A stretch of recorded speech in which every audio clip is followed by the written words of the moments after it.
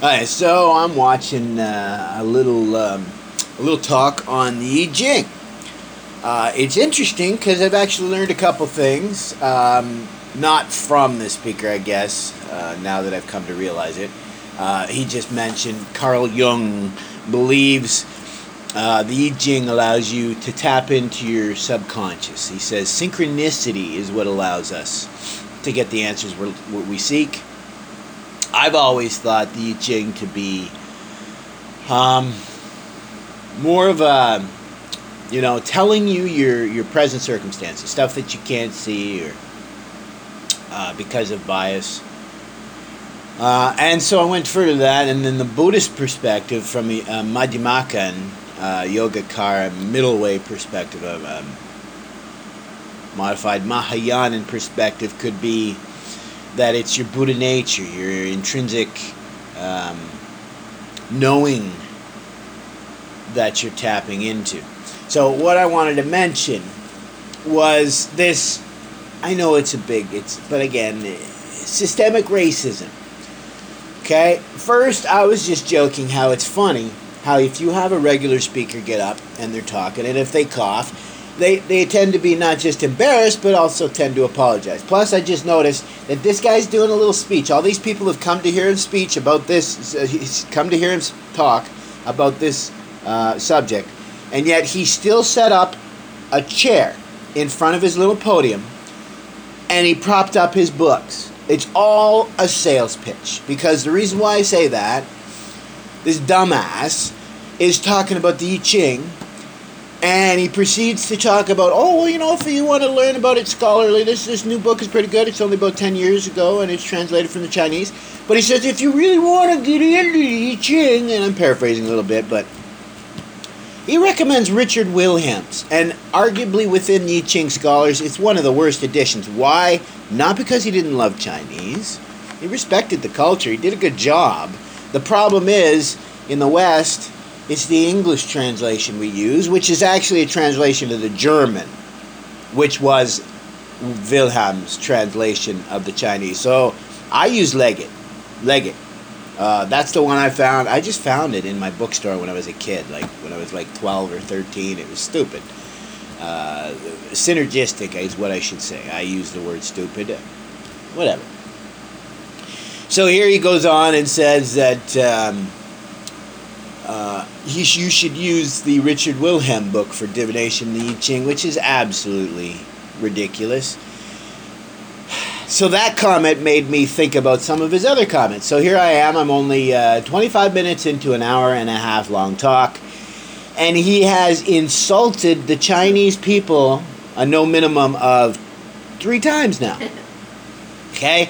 Because we're actually at our second or third, because again, I am so used to this sort of ignorance that I guess I ignore it. Same as I find some of the weird stuff in Buddhism. I just ignore some of the really silly stuff, where they misunderstand some simple things. Because I understand it, I just ignore. Give allowance for their doubting too, right? So here we have this supposed I Ching scholar. One, he talks about this ancient ideograph, the ancient Chinese writing that they found recently on bone. He talked about how it may not be the oldest writing. But what he proceeded to talk about was he also showed the early divination when they used tortoiseshell. And what did he mention? He mentioned that they used to use the cracks in a tortoiseshell. All true. They used to write on bone. That's very true. He mentioned that then they proceeded to start to write on strips of bamboo. Also true. He mentions, that stuff didn't survive, paper and fabric, and that's also very true. The bone lasts forever. That's not true, but it does last a very long time. Very long time. Now, here's where the problem comes in. Man, am I ever chatty. The problem is, when he was talking about the divination with the tortoiseshell, he said, the diviners back in the day had to be very careful that they didn't say something that the king didn't like or they cared for their life. Now, this is absolutely ridiculous. One, it's abhorrent to suggest, and he does suggest this because he says it a second time. Again, only 20 minutes in, he said this twice. He suggests that all of the emperors, all the rulers of China, and again, we're talking thousands of years of history, dozens of dynasties, he's suggesting that they're all psychopathic despots. Because not only does he say, oh, the diviners had to lie, he proceeds, in this same 20 minutes, he goes on and talks about how in Japan, they had a similar tradition, but just the fact that he mentions this. He mentions in Japan, you go to a temple, you get your fortune. If you like your fortune, you carry it with you. If you don't like your fortune, you tie it on a tree, or there's a rack. Sometimes they put a little rack by it.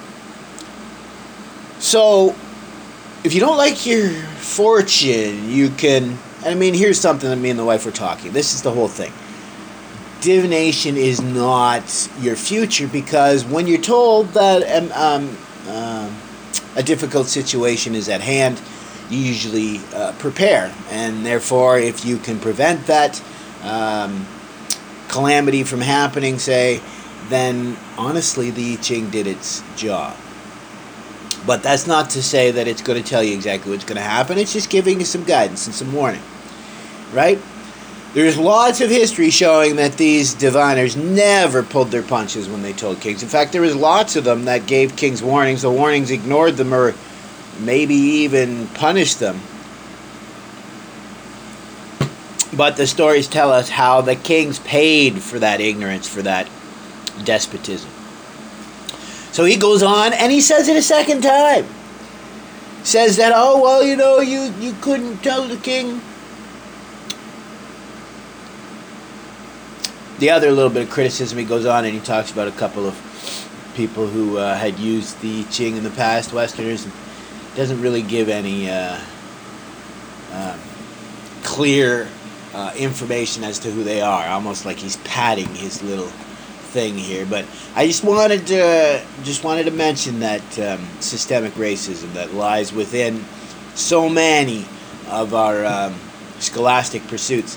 Here is a gentleman who's been studying the I Ching, I hope, for decades. And yet, even if he's joking, he doesn't see how absolutely malevolent it is to suggest that all of the Chinese rulers in history were just evil despots. Because it's not true. In fact, the I Ching, if he's read it, is full. The I Ching itself, the commentaries were written by magnanimous rulers.